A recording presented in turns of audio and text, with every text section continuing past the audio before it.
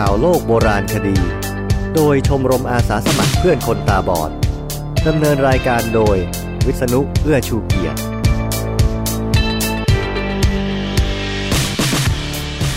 ข่าวโลกโบราณคดีครั้งที่46รับศกใหม่ขอให้คุณผู้ฟังมีสุขภาพแข็งแรงมีความก้าวหน้าในชีวิตครอบครัวมีสุขในปีใหม่2559นี้นะครับรายการข่าวโลกโบราณคดีมาพบกับคุณผู้ฟังในสัปดาห์ที่2และ4ของเดือนเลยห่างปีใหม่ไปหน่อยแต่ความปรารถนาดีไม่มีวันล้าสมัยหรอกครับคราวนี้ผมมีข่าวมาเล่าดังนี้ครับผู้ช่วยวัดอรุณสัมพันธวงศ์หนุนกำหนดเขตโบราณสถานวัดจี้กรมศิลป์เขียนแผนแม่บทถวายความรู้กรมศิลป์ผุดพิพิธภัณฑ์เรือโบราณการค้นพบทางโบราณคดีสุดสยองของปี 2015 ข่าวสุดท้ายนี้เป็นข่าวที่มีหัวข้อย่อย10เรื่องเป็นการประมวลข่าวสยองของปีที่แล้วมานำเสนอใหม่ลองฟังดูนะครับผู้ช่วยวัดอรุณสัมพันธวงศ์หนุนกำหนดเขตโบราณสถานวัดจี้กรมศิลป์เขียนแผนแม่บทมติชน11ธันวาคม2558พระสากยะปุตติยวงศ์ในวงเล็บต่อศักดิ์สุนทรวาทีผู้ช่วยเจ้าอาวาสวัดอรุณราชวรารามเปิดเผยกรณีที่นายอนันต์ชูโชติอธิบดีกรมศิลปากรเร่งกำหนดขอบเขตโบราณสถานจำนวน22วัดในเขตกรุงเทพมหานครภายในปีงบประมาณ2559ถึง2560รวมถึงวัดอรุณราชวรารามด้วยว่าอาตมาเห็นดีด้วยกับอธิบดีกรมศิลปากรที่จะเร่งกำหนดขอบเขตโบราณสถานภายในวัดที่ขึ้นทะเบียนเป็นโบราณสถานแล้วแต่ยังไม่ได้กำหนดขอบเขตที่ชัดเจนทั้งนี้การกำหนดขอบเขตโบราณสถานภายในวัดอยากให้กรมศิลปากรเขียนแผนแม่บทเป็นลายลักษณ์อักษรและจัดทำเป็นเว็บไซต์เพื่อให้สะดวกในการสืบค้นประวัติและข้อมูลของวัดที่ขึ้นทะเบียนเป็นโบราณสถานโดยอัปเดตข้อมูลข่าวสารเป็นประจำการเขียนแผนแม่บทนี้หากทำได้จะทำให้ทั้งกรมศิลปากรและวัดที่ขึ้นทะเบียนมีแนวทางร่วมกันในการดำเนินการเกี่ยวกับโบราณสถานพระสากยะปุตติยวงศ์กล่าวอีกว่านับเป็นมิติใหม่ของกรมศิลปากรที่เริ่มเดินหน้าสร้างความเข้าใจให้วัดที่ขึ้นทะเบียนเป็นโบราณสถานแต่ยังไม่กำหนดขอบเขตซึ่งทำให้เจ้าอาวาสได้ทราบถึงขอบเขตโบราณสถานภายในวัดของตนเองและทราบถึงอำนาจหน้าที่ของตนว่าดำเนินการในส่วนใดได้บ้างอย่างไรก็ตามเมื่อกรมศิลปากรกำหนดขอบเขตโบราณสถานภายในวัดแล้วอย่ากำหนดไว้เพียงแค่ให้รู้ว่าอยู่ในความดูแลของกรมศิลปากรเท่านั้นกรมศิลปากรควรมีส่วนอนุรักษ์และดูแลด้วยไม่ใช่ปล่อยให้เป็นภาระวัดอย่างเดียวส่วนการบูรณะโบราณสถานภายในวัดเช่นโบสถ์วิหารศาลาเป็นต้นไม่อยากให้กรมศิลปากรยึดตามแบบโบราณอย่างเดียวควรปรับแบบให้ตรงกับประโยชน์ใช้สอยในปัจจุบันด้วยสิ่งที่อยากฝากกรมศิลปากรปรับปรุงแก้ไขคือการดำเนินงานที่ล่าช้าและสร้างความเข้าใจกับเจ้าอาวาสที่ขึ้นทะเบียนเป็นโบราณสถานก่อนจะดำเนินการใดๆควรหารือเจ้าคณะผู้ปกครองในเขตปกครองนั้นก่อนประชุมเชิงวิชาการแด่พระสังฆาธิการในเขตปกครองต่างๆอย่างน้อยปีละ 1-2 ครั้งเพราะปัญหาของเจ้าอาวาสคือรอยต่อระหว่างอดีตเจ้าอาวาสกับเจ้าอาวาสรูปใหม่เจ้าอาวาสรูปเดิมอาจทราบว่าส่วนใดภายในวัดเป็นโบราณสถานแต่เจ้าอาวาสรูปใหม่อาจไม่ทราบหากกรมศิลปากรไม่ถวายความรู้อย่างต่อเนื่องอาจทำให้ความเข้าใจในการบูรณะโบราณสถานคลาดเคลื่อนและส่งผลให้เกิดข้อพิพาทตามมาพระสากยะปุตติยวงศ์กล่าวพระพรหมเมธีในวงเล็บจำนงธรรมจารีผู้ช่วยเจ้าอาวาสวัดสัมพันธวงศารามกรรมการมหาเถรสมาคมกล่าวว่าถือเป็นเรื่องที่อธิบดีกรมศิลปากรจะจัดประชุมร่วมกับคณะสงฆ์เพื่อถวายความรู้เกี่ยวกับโบราณสถานเพราะการแก้ปัญหาใดๆไม่มีอะไรดีเท่าการได้หารือกันที่สำคัญจะเป็นประโยชน์ต่อคณะสงฆ์ด้วยเพราะจะทราบขั้นตอนการดำเนินการต่างๆเกี่ยวกับโบราณสถานและการกำหนดขอบเขตโบราณสถานต้องระบุให้ชัดและต้องปรึกษาเจ้าอาวาสก่อนทุกครั้ง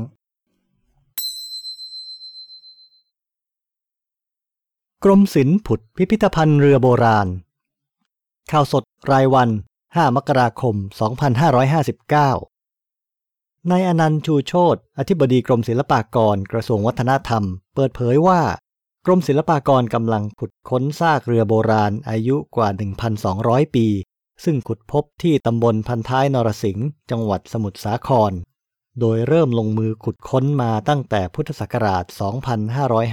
2556 คาดว่าเรือโบราณดังกล่าวอยู่ในยุคสมัยทวาราวดีและเป็นเรือเก่าแก่ที่สุดที่ขุดค้นเจอในประเทศไทยภายในเรือมีเครื่องถ้วยชามโบราณแบบเปอร์เซียและเมดิเตอร์เรเนียนด้วยซึ่งขณะนี้กรมศิลปากรกำลังศึกษาว่าเรือลำนี้มาจากที่ใดและจะไปยังเมืองใดนอกจากนี้กรมศิลปากรเตรียมสร้างไซต์มิวเซียมหรือพิพิธภัณฑ์ในแหล่งขุดค้นเพื่อจัดแสดงเรือโบราณอายุกว่า 1,200 ปีนี้โดยในห้องจัดแสดงจะมีโมเดลจำลองเรือที่สมบูรณ์ขนาดเท่าของจริงพร้อมจัดแสดงเรื่องราวเกี่ยวกับการค้าทางทะเลในสมัยโบราณเพื่อให้พิพิธภัณฑ์แห่งนี้เป็นแหล่งเรียนรู้ว่าด้วยเรื่องการค้าโบราณและเป็นแหล่งเรียนรู้เกี่ยวกับโบราณคดีทางทะเลส่วนแผนงานลำดับต่อไปนายอนันต์กล่าวว่าได้ทำแผนแม่บทของการขุดค้นและจัดสร้างไซต์มิวเซียมแห่งนี้เรียบร้อยโดยการก่อสร้างจะเป็นโครงการระยะ 5 ปีตั้งแต่ปี 2560 ถึง 2564 ซึ่งจะเสร็จสมบูรณ์พร้อมเปิดบริการได้ในปี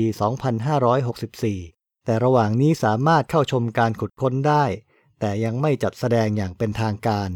ทั้งนี้ในปี 2559 กรมศิลปากรยังมีแผนบูรณะพัฒนาแหล่งโบราณสถานขนาดใหญ่อีกไม่น้อยกว่า 10 แห่งเช่นพระธาตุนครศรีธรรมราชซึ่งบูรณะครั้งล่าสุดไปตั้งแต่ปี 2537 วัดศรีชุมจังหวัดสุโขทัยซึ่งทรุดโทรมมากหรือวัดอาวาสน้อยจังหวัดกำแพงเพชรการค้นพบทางโบราณคดีสุดสยองของปี 2015 จากเว็บไซต์ Ancient Origins การค้นพบของนักโบราณคดีบางทีก็กลายเป็นเรื่องเขย่าวขวัญแต่นั่นคือความโหดร้ายรุนแรงสงครามล้างผลาญการบูชายัญและวิธีผ่าตัดที่ทรมานมากกว่ารักษาที่เกิดขึ้นในอดีตของมนุษยชาติทั้งนั้นต่อไปนี้เป็น10เรื่องสยองของวงการโบราณคดีที่เป็นข่าวขึ้นมาเมื่อปีที่แล้วการวิเคราะห์ซากศพขุนศึกจากยุคกลางเผยความตายด้วยยาพิษชาวอิตาเลียนผู้มีอำนาจสมัยเพิ่งเริ่มฟื้นฟูศิลปวิทยามีชื่อเสียงร้ายกาจในทางความคดโกงสับปรับลอบกัดกระหายอำนาจสงครามและการฆ่าฟันรวมถึงการใช้พิษปลิดชีวิตนักโบราณคดีเพิ่งพบซากมัมมี่ของขุนศึกชาวเวโรนาที่ดูเข้ากับความจริงข้อนี้พอดีเพราะขุนศึกคนนี้ตายด้วยการถูกพิษจากดอกฟ็อกซ์โกลฟหรือถุงมือจิ้งจอกไม้พุ่มในวงเทียนเกล็ดหอยที่มีการใช้อย่างจงใจมัมมี่ที่ถูกขุดขึ้นมาเป็นซากของขุนศึกกันกรันเดเดลาสกาลาแห่งเมืองเวโรนาซึ่งตายลงเมื่อปี 1329 มีข่าวลือว่าเขาถูกวางยาพิษแต่บันทึกในเอกสารยุคนั้นบอกว่าเป็นการตายเนื่องจากเขาดื่มน้ำจากน้ำพุสกปรกไม่กี่วันหลังกรีธาทัพเข้าเมืองเตรวิโซอย่างผู้พิชิตกันกรันเดเข้าเมืองเตรวิโซเมื่อวันที่ 18 กรกฎาคม 1329 ล้มป่วยในไม่กี่วันหลังจากนั้นอาการป่วยมีทั้งอาเจียนท้องร่วงและไข้เขาตายในวันที่ 22 กรกฎาคมเมื่ออายุ 38 ปีทีมนักวิทยาศาสตร์จากมหาวิทยาลัยปิซาขุดศพของกันกรันเดขึ้นมาจากสุสานอลังการของเขาที่โบสถ์ซานตามาเรียอันติกวาในเมืองเวโรนาการวิเคราะห์ซากศพพบร่องรอยของเกสรดอกถุงมือจิ้งจอกในเร็กตัมหรือลำไส้ตรงในร่างที่ยังคงสภาพค่อนข้างดีส่วนต่างๆของต้นถุงมือจิ้งจอกไม่ว่าจะเป็นลำต้นใบรากหรือดอกทำให้คนที่กินมันเข้าไปเกิดอาการวิงเวียนอาเจียนท้องร่วงเห็นภาพหลอนและหัวใจเปลี่ยนจังหวะเต้นซึ่งอาจทำให้ถึงแก่ชีวิตอาการของขุนศึกกันกรันเดตามบันทึกจากสมัยนั้นที่บอกว่ามีไข้ท้องร่วงและอาเจียน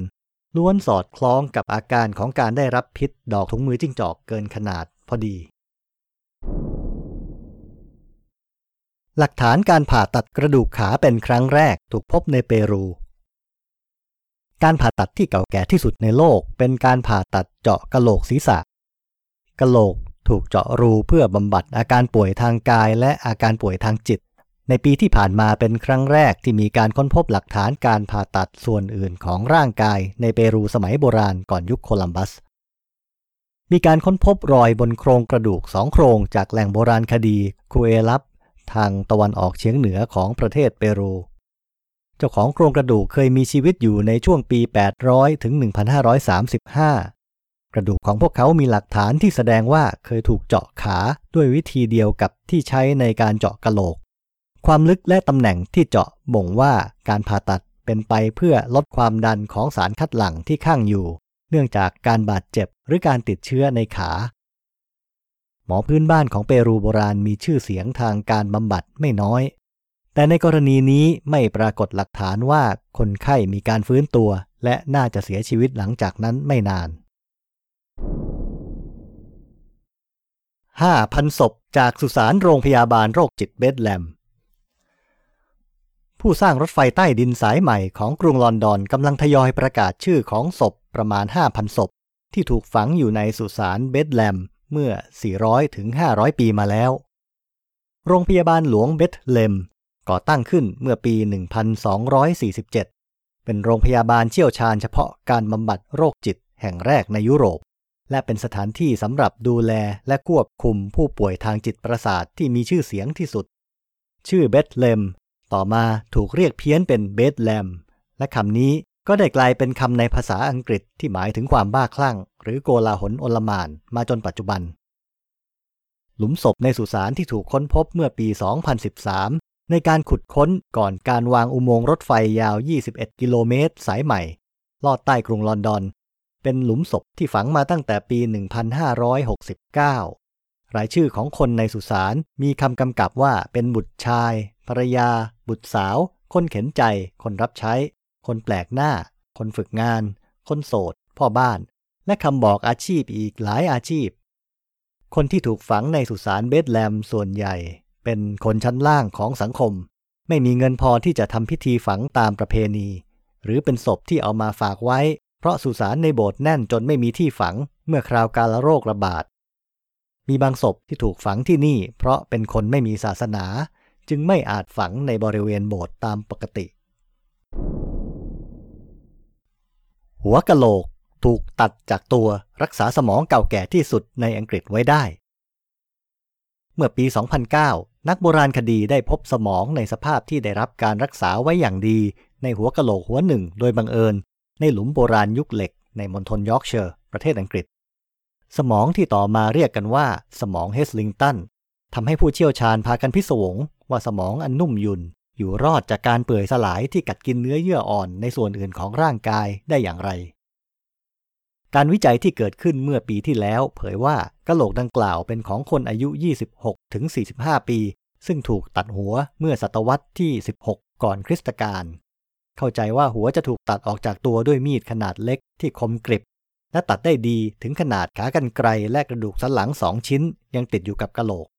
ตอนที่นักวิจัยพบหัวจมอยู่ในหลุมดินเหนียวชื้นแฉะนั้นผิวหนังเส้นผมและเนื้อบนหัวกะโหลกได้เปื่อยสลายไปนานแล้วสมองก็หดตัวไปตามกาลเวลาจนวางอยู่อย่างหลวมๆในเบ้ากะโหลกแต่เนื้อสมองไม่เน่าเปื่อยไปตามส่วนอื่นจึงนับว่ามันเป็นสมองที่เก่าแก่ที่สุดในอังกฤษไม่มีใครทราบแน่ว่าทำไมสมองเฮสลิงตันจึงคงสภาพค่อนข้างดีมาได้นานขนาดนี้เชื่อกันว่าที่เป็นอย่างนี้ก็เพราะว่าหัวถูกตัดออกจากตัวอย่างรวดเร็วหลังการตายทำให้แบคทีเรียในลำไส้ไม่ทันแพร่กระจายเข้าไปถึงหัว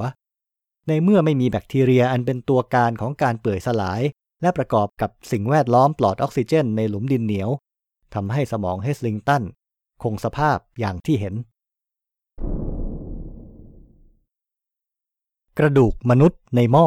อาจบอกถึงพิธีอุบาทของกองทัพราชินีบูดิก้าหม้อทำอาหารอายุ 2,000 ปีที่บรรจุกระดูกมนุษย์ที่เผาแล้วถูกพบที่ริมฝั่งแม่น้ำวอลบรุกในกรุงลอนดอนการค้นพบนี้เกิดขึ้นใกล้กับแหล่งที่ค้นพบกะโหลกมนุษย์หลายสิบหัวเมื่อไม่นานมานี้ความเก่าแก่ทำให้หม้อกระดูกกลายเป็นหลักฐานอีกชิ้นหนึ่งในเศษซากของกบฏที่นำโดยราชินีชาวเคลต์ชื่อราชินีบูดิก้าเมื่อปี 60-61 พระนางทรงรวบรวมชนเผ่าดั้งเดิมในอังกฤษหลายเผ่าเข้าต่อสู้กับกองทัพของจักรวรรดิโรมันที่ยึดครองเกาะอังกฤษอยู่ในเวลานั้น แหล่งโบราณคดีริมน้ำที่พบกะโหลกก่อนหน้านั้นมีกะโหลกจำนวน40หัวที่เป็นกะโหลกมนุษย์และมีกะโหลกม้าอีก2หัวนักโบราณคดีเชื่อว่าทั้งกะโหลกและหม้อใส่กระดูกถูกนำไปฝังหรือวางไว้ในจุดที่ค้นพบโดยจงใจตั้งแต่สมัยโบราณคือไม่ได้ถูกน้ำพัดพาลักษณะของกะโหลกที่พบมีร่องรอยของการถูกทุบด้วยวัตถุใหญ่และฟันด้วยอาวุธขอบแคบเจ้าของกะโหลกจะต้องหน้ายุบหรือหน้าเวอะกระดูกเบ้าตาและโหนกแก้มแตกละเอียดหรือถูกฟาดจากด้านหลังนักโบราณคดีจึงสรุปตามหลักฐานว่ากะโหลกเหล่านี้เป็นของอาชญากรหรือกบฏที่ถูกลงโทษหรือทหารโรมันที่ถูกฆ่าในเหตุการณ์กบฏของราชินีบูดิก้าวงกลมซากทารกจากสุสาน 1,000 ปีในเปรูนักโบราณคดีขุดค้นสุสานก่อนยุคอินคาอายุ 1,000 ปีในเปรูที่แหล่งปาชากามักห่างจากกรุงลิมาเพียง30กิโลเมตร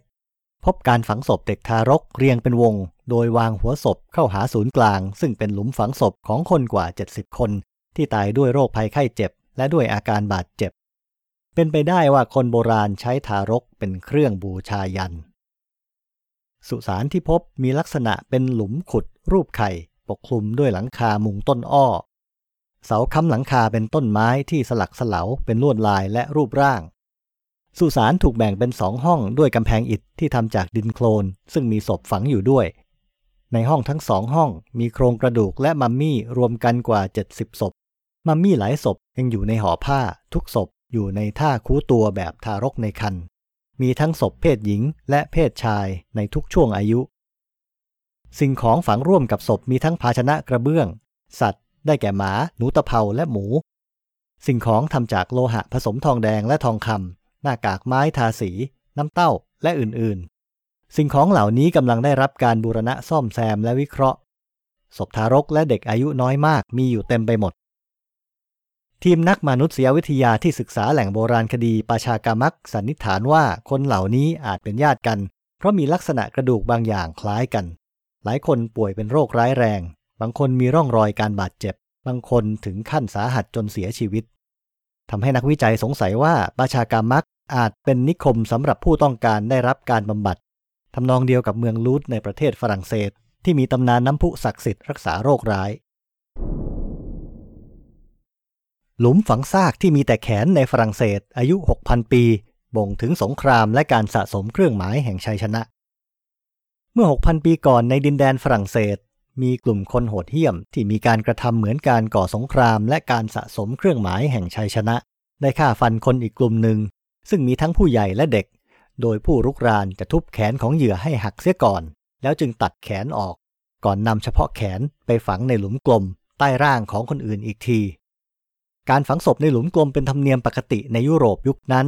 แต่การแสดงความโหดเหี้ยมต่อผู้ตายอย่างในกรณีที่เพิ่งค้นพบนี้ไม่เคยปรากฏที่อื่นมาก่อนหลักฐานจากหลุมฝังแขนเป็นหลักฐานชัดเจนของความรุนแรงระหว่างสองเผ่าซึ่งมีการใช้อาวุธเข้าจู่โจมซึ่งเข้าข่ายความเป็นสงครามนับเป็นกรณีโดดเด่นที่ไม่เคยมีการค้นพบในแหล่งโบราณคดียุคหินใหม่ที่อื่นมัมมี่สัตว์70ล้านตัวในอียิปต์เผยความลับอันมืดมนในข่าวที่บรรยายว่านี่คือความลับดำมืดของอียิปต์มีรายงานถึงสัตว์จำนวน70ล้านตัวที่ถูกทำมัมมี่และเก็บอยู่ในสุสานใต้ดินทั่วดินแดนอียิปต์สัตว์เหล่านี้มีทั้งแมวนกหนูหรือแม้แต่จระเข้ก็ยังมีแต่ที่พิลึกขึ้นไปอีกคือเมื่อนักวิจัยสแกนมัมมี่ที่มีรูปร่างเป็นสัตว์ปรากฏว่าบางมัมมี่กลับมีแต่เปลือกข้างในว่างเปล่าชาวอียิปต์โบราณบูชาเทพเจ้าที่มีรูปเป็นสัตว์หลายองค์ฉะนั้นมัมมี่สัตว์จึงเป็นของขวัญศักดิ์สิทธิ์และเป็นของสังเวยในพิธีบูชาความแพร่หลายของธรรมเนียมปฏิบัติทางศาสนาอย่างนี้ประกอบกับความต้องการอย่างล้นหลามจึงเชื่อกันว่าสัตว์บางชนิดน่าจะเกือบสูญพันธุ์หรือสูญพันธุ์ไปเลยในบางพื้นที่สุสานใต้ดินแห่งหนึ่งแค่มัมมี่นกไอบิสอย่างเดียวก็มีอยู่มากถึงราว2 ล้านศพแล้วสุสานใต้ดินอีกหมู่หนึ่งมีมัมมี่หมาอยู่ถึง8 ล้านศพจำนวนเหล่านี้และคุณภาพสูงของการเก็บรักษาร่างของสัตว์แสดงให้เห็นว่าการทำมัมมี่ซากสัตว์ต้องเป็นอุตสาหกรรมขนาดใหญ่มากในดินแดนอียิปต์ยุคโบราณ กะโหลกโบราณถูกเจาะไปทำยากะโหลกของชายคนหนึ่งซึ่งถูกตัดหัวเมื่อศตวรรษที่15เป็นปริศนาลึกลับจนกระทั่งผู้เชี่ยวชาญเผยว่าส่วนกระดูกหุ้มสมองถูกเจาะไปทำยามหาวิหารโอตรันโตของอิตาลีมีห้องใต้ดินที่เก็บของชวนขนพองสยองกล้าวมากได้แก่หัวกะโหลกและกระดูกของชาย800คนพวกเขานั่งอยู่ในตู้กระจกขนาดใหญ่มองออกมาหาผู้ชมเหมือนจะบอกเล่าวีรกรรมการต่อสู้เพื่อศาสนาของตนเจ้าของกระดูกเหล่านี้ถูกชาวเติร์กแห่งอาณาจักรออตโตมันประหารจนหมดสิ้นเมื่อปี 1480 พวกเขาจึงได้ชื่อว่ามรณสักขีแห่งเมืองโอตรันโตมีกะโหลกหัวหนึ่งที่พิเศษกว่ากะโหลกอื่นเพราะมันมีรูกลม16รูอยู่ด้านบนผู้เชี่ยวชาญและผู้เข้าชมต่างแปลกใจมานานแสนนานว่ารูพวกนี้เจาะได้อย่างไรและมีไว้ทำอะไรแต่เมื่อเร็วๆนี้ผู้เชี่ยวชาญได้ศึกษาจนบอกได้ว่ารูเหล่านั้นเป็นรูสว่านเจาะหลังจากเจ้าของกะโหลกตายไปแล้วเพื่อเอาผงที่ได้จากการเจาะไปใช้มีความเชื่อว่าผงจากกะโหลกและกระดูกสามารถบำบัดความเจ็บป่วยและโรคหลายอย่างเช่นโรคเรื้อนอัมพาตหรือโรคหลอดเลือดสมองซึ่งว่ากันว่าเกิดจากปีศาจหรือเวทมนต์ดำการขุดค้นเผยธรรมเนียมฝังศพพิสดารของชาวเคลต์ที่นำกระดูกคนกับสัตว์มาเรียงผสมกันชาวเคลต์ที่อาศัยอยู่ในชุมชนยุคเหล็กขนาดเล็กในเขตมณฑลดอร์เซตประเทศอังกฤษทำพิธีบูชายันโดยใช้หญิงสาวเป็นเครื่องพลีกรรมพวกเขาเชือดคอนางก่อนฝังร่างพร้อมกับกระดูกต่างๆโดยการจัดวางอย่างแปลกประหลาดนอกจากนั้นนักโบราณคดียังขุดพบสัตว์ผสมอย่างพิสดารคือมีการเรียงกระดูกสัตว์ต่างชนิดไว้ด้วยกันโดยจงใจเหมือนจะสร้างให้เป็นสัตว์ในเรื่องปรัมปราของอารยธรรมโบราณนั่นเองการฝังกระดูกสัตว์คละชนิดในแหล่งโบราณคดีแห่งนี้ชวนให้นึกถึงเรื่องปรัมปราจากแถบทะเลเมดิเตอร์เรเนียนหรือแถบตะวันออกใกล้ที่กล่าวถึงตัวฮาปีครึ่งนกครึ่งหญิงตัวคิเมราครึ่งแพะครึ่งสิงโตตัวกริฟฟินครึ่งนกอินทรีครึ่งสิงโตตัวเซเทอร์ครึ่งคนครึ่งแพะตัวมิโนทอร์ครึ่งคนครึ่งวัวและตัวเซนทอร์ครึ่งคนครึ่งม้าคนโบราณใช้จินตนาการผสมสัตว์ชนิดต่างๆเข้าด้วยกันหรือเข้ากับร่างมนุษย์เกิดเป็นสัตว์มหัศจรรย์บางทีก็เป็นสัตว์ที่น่าขยะแขยงบ้างถูกกำหนดให้เป็นอสุรกายและบางชนิดถูกยกย่องให้เป็นผู้ทรงปัญญาคอยให้คำปรึกษาหรือเป็นผู้พิทักษ์ในเมสบาลและชนบทการค้นพบการพลีกรรมสัตว์จำนวนมากและการนำกระดูกสัตว์เหล่านั้นไปใช้อย่างแปลกประหลาดน่าจะนำไปสู่การคิดใหม่เกี่ยวกับระบบความเชื่อของคนในยุคเหล็กและอาจหมายความว่าคนอังกฤษในสมัยโบราณมีความเชื่อหรือเรื่องปรัมปรา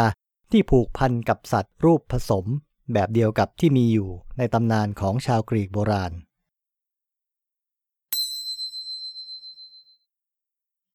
ที่อเมริกาเวลาถึงเทศกาลวันหยุดคริสต์มาสปีใหม่สถานีโทรทัศน์เขาจะชอบจัดรายการหนังสยองขวัญเป็นชุดตอนดึกๆเอาให้ผู้ชมดูกันตาแฉะกันไปเลยครับเว็บข่าวโบราณคดีของฝรั่งเขาคงอยากจะเล่นอย่างนี้มั่งก็เลยเอาข่าวสยองมาตอนปลายปีผมว่ารวมข่าวแบบนี้ก็ดีเหมือนกันนะครับเอาแต่เนื้อมาเล่าได้กระชับดี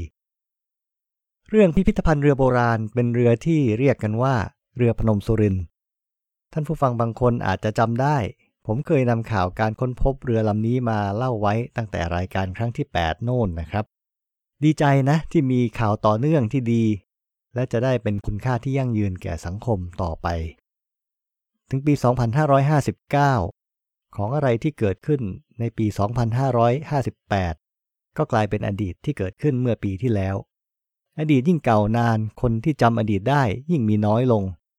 ถึงมีคนจำได้ยังอาจคลาดเคลื่อนไม่ตรงกันด้วยเหตุผลที่จำผิดหรือจงใจพูดให้ผิด